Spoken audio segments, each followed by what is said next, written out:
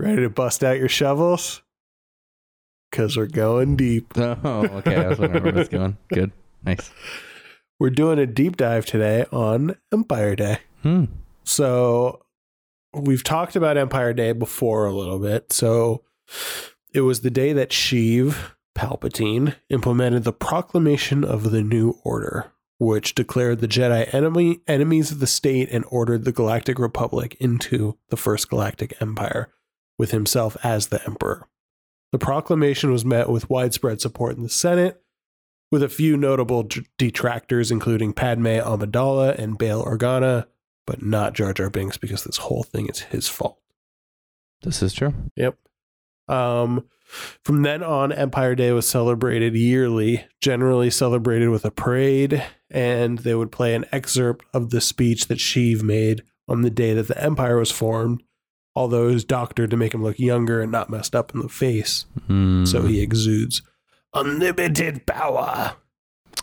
Classic tyrant move. Yeah. Attendance to the festivities was mandatory. Like a true It was dictator. against the law to not go. Like all my birthday parties. The holiday also had an official theme song called Glory to the Empire. And it sounds like do do do do do do do do do do. Yep. So it's actually the anthem of the Galactic Empire.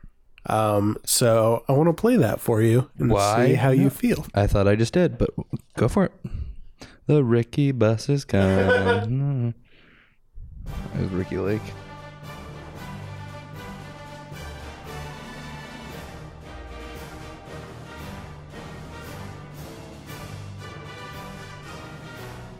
Wow. Yeah. Dun, dun, dun, dun, dun, dun. Yeah, so it's like it's an upbeat version of the Imperial March that was written by Kevin Kiner, who is the composer for all of the Clone Wars and Rebels. I could have written this song and just speed up the other one. Well, it's like more like in a major key. Yeah, And like, has the marchy feel. yeah, there's a little jammies section right here. Put my jammies on. But yeah, I like this part. Yeah, I'm your emperor girl. So yeah, I thought this was interesting because it's the Imperial March, evidently, but canonically speaking, it's the national anthem of the Empire. I said, who loves the emperor? Yeah, you love the emperor girl. All right, we're done. Okay, sorry. That was a great song. Yeah. I was real into that. I know, it's pretty sweet, right? So we actually hear this song in the episode during the parade. I also found some fun stuff. I don't think this is canon, but there's an MMORPG called Star Wars Galaxies. So if you don't know what that is, that's basically like World of Warcraft. It's a big online game. It doesn't exist anymore, but they had a one-day event to celebrate Empire Day where a large statue of Sheev was erected on Theed, on Naboo, because that's where he's from. And Darth Vader gave a speech about what Empire Day means, which a speech from Darth Vader. What Empire Day means to me by Darth Vader. I love that visual. They also sold special Empire Day snacks, including Order 66 cookies. Come on. And Gracious Government Mix, which were chocolates shaped like Star Destroyers, Stormtrooper helmets, Darth Vader's head, and were said to be Sheev's favorite snack. So yeah, I don't think it's canon, but that made me laugh. But I wish it was. Behind the scenes, this is kind of interesting.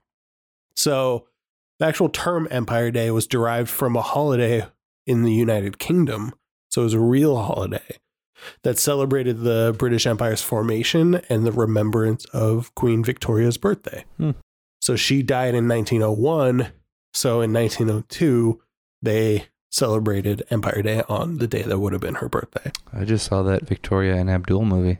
Oh. It's moving. Nice. That's all. Cool.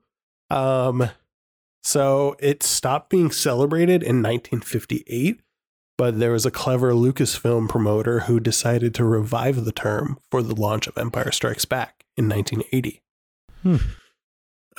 So what they did was they scheduled the London premiere on what would have been Empire Day on the same day, and they had stormtroopers and Imperial officers parade through the streets of London.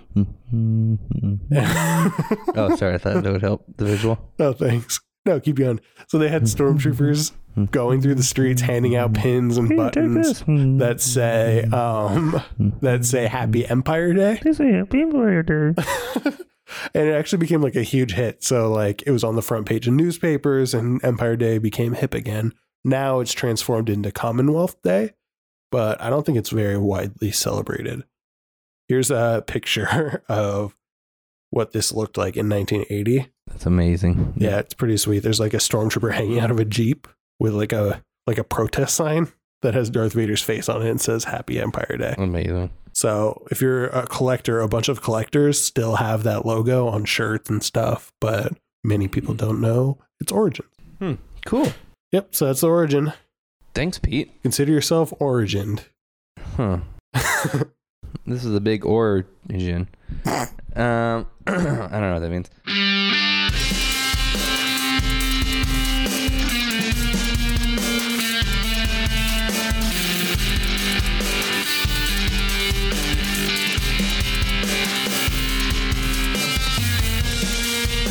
All right, well, so we usually do character portraits, but I thought I would take this opportunity to take a chance and kind of go back. Take a chance on me. Kind of go back and talk about something that I brought up on the very first episode, which was Empire Day, which is Ezra's birthday. Okay, so this is going to be a little bit of a rant, so hang on. Hang on to your butts. Hang on to your butts. So I'm attacking my previous position on Ezra's narratively convenient birth date. So as of now, I think I'm a little more willing to admit that the idea that Ezra was born on Empire Day is potentially more than a convenient plot point, or as I had expressed on our first episode, awfully coincidental, if not silly. So there's a pretty good in-universe theory that I can get behind the more I research it on my own, and it goes something like this. So the birth of Force-sensitive beings is a possible product of the following. 1, the death of many Jedi, which caused an ebb in the Force that potentially needed to be filled by sentient beings. For where does the displaced living Force migrate once forcibly evicted? 2, an anniversary celebration of tragedy, the effects of which modern psychologists may call the anniversary effect. Is that like a real thing? Yeah, that's a real thing that can trigger trauma. 3, of the annual celebratory execution of anti-imperial Force users, and 4, of the unstable times they were living in. So all of these factors can possibly culminate in such a way that induces labor for many pregnant beings, stay with me, carrying Force-sensitive children, which is the cause of so many births on and around Empire Day, like Ezra, Luke, and Leia. In short, the ebb in the Force and the effects of this traumatic day and the times induced labor. Okay, so I know this is a little wild sounding, so I'm going to get into a little bit of the science behind it. Okay, so I'm poorly summarizing some medical evidence here, and I'm not a doctor yet, but here's what I've uncovered in some of my half-baked research. Doctor of love, maybe? Maybe.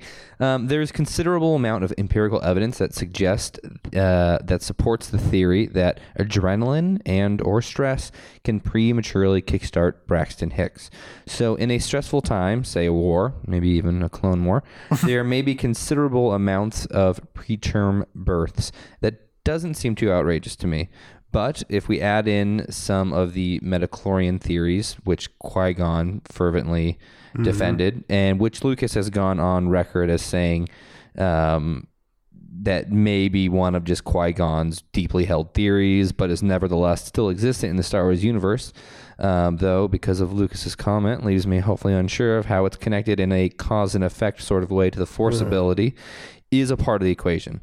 So, for just as old Ben Kenobi felt the disturbance in the Force when Alderaan was destroyed, and all of the living Jedi throughout Order 66 could be visibly seen experiencing the loss of life in Episode 3, perhaps the unborn children of the Force far enough into their development to possess midichlorians, were similarly impacted in utero, and were born prematurely. Okay.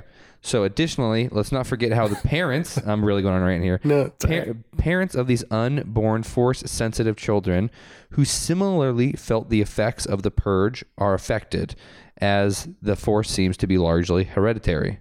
So mothers and children are feeling this disturbance together, compounding into, I'm going to coin a new term here, force births. TM. So as eventually Luke and other Force Crusaders start looking for Force-sensitive children, my guess is that they will find an inordinate amount of Force wielders born on and around Empire Day because of all those factors I've listed. Maybe you've heard that old tale that the best hockey players are born in January and February. Well, this is kind of like... I have not. This is like the Force version of that. Cool. The best Jedi are born around Empire Day, and often prematurely. So, I'm getting towards the end here. It seems that many great Force wielders, good and bad, are born on days of significance to further support this theory. So days where either traumatic, stressful, or Force-affected things are going on, like the Force is inordinately being sucked away or implemented.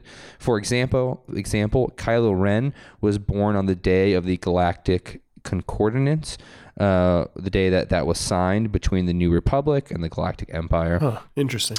And finally, this also begs the question of Anakin Skywalker's birth, which we all know he was immaculately conceived. But I remember in the now termed Legends universe that Darth Plagueis, along with Darth Sidious, may have been responsible for impregnating Shmi with Plagueis. I know it sounds silly. When Plagueis, after successfully resurrecting Darth Venomous, who was a Bith, decided to test his powers and stretched out to midichlorians throughout the galaxy in hopes of gaining dominance over them. But the Force resisted, it rejected him and his efforts, and in reaction, midichlorians acted on their own accord and conceived a child within Shmi Skywalker. So that's old. That's legend stuff now. But that was the story of where Anakin came from.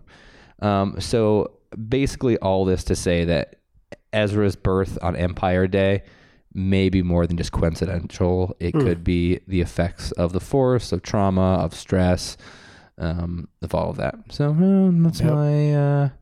so I can get behind it a little more as more than just convenient. Yeah, and you've mentioned this before, but Luke and Leia were born on Empire Day, right? 2 days after. 2 days after. Yeah. So a lot of people are born around Empire Day. And I would be curious to see how many other people, Force users, are born in and around. Yeah. Interesting. Yeah. Cool. Well, so that's my rant. Thanks. And thank you, everyone out there. Thank you. Special thanks to our guest today. Yep. Zena Duncan. She killed it. Killed it. And you know where to find us on Twitter, Facebook, Instagram at Rebels Pod, or you can email us at rebelsrebelspod@gmail.com. You can tell us what you think about that rant. And until next time, be brave out there and don't look back. Don't look back. Bye. See ya.